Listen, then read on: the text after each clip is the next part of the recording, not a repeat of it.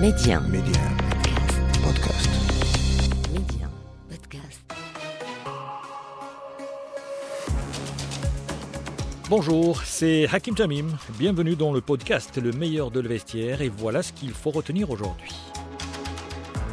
Cette sortie de Florentino Perez, l'entraîneur, le président du Real Madrid, il est âgé de 73 ans, qui prône la création d'une superligue, le futur du football européen. Eh bien, serait-il en train de changer? Et apparemment, cela s'impose. Fred d'abord et ensuite Simonet. Ce qu'a dit Florentino Perez devant l'Assemblée Générale des Socios, c'est quelque chose qu'il dit en privé depuis de nombreux mois. Il m'en a parlé. Il m'a dit que cette évolution vers la superligue européenne était évidente, qu'il fallait révolutionner le football et que par exemple, si cette pandémie avait eu lieu alors qu'il y avait la Super League, eh ben les équipes n'auraient pas eu ces problèmes financiers.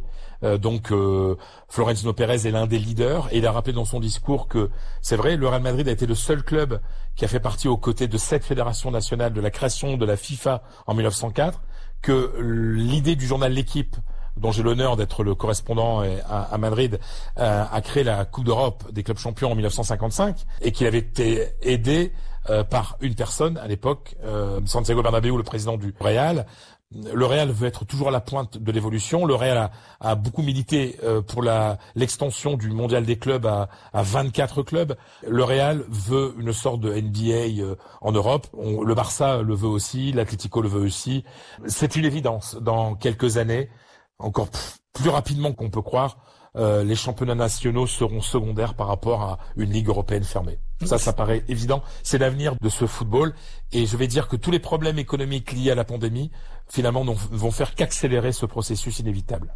Simonet, qu'est-ce qu'on en pense en Italie? On peut dire que les plus grands alliés de Florentino Perez, si jamais Florentino a besoin d'alliés dans des dossiers comme ça, mais c'est évidemment Andrea Agnelli qui, avec tout le respect qu'il a pour le championnat italien, qu'il détient depuis 9 ans consécutifs, a déjà expliqué plusieurs fois qu'il y a besoin de passer à une vitesse supérieure, de créer une structure plus stable, de amener les footballs italiens, mais surtout la Juve dans les nouvelles étapes du football.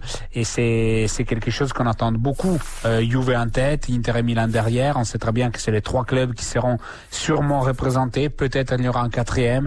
Naples, Roma espèrent être rentrés dedans. C'est vrai que c'est un peu la fin du football qu'on connaît des championnats nationaux, mais aujourd'hui, comme disait justement Florentino Perez, la crise est en train de taper tout le monde et la seule structure qui peut sauver les grands clubs d'une crise interminable, c'est une structure plus solide que les championnats nationaux.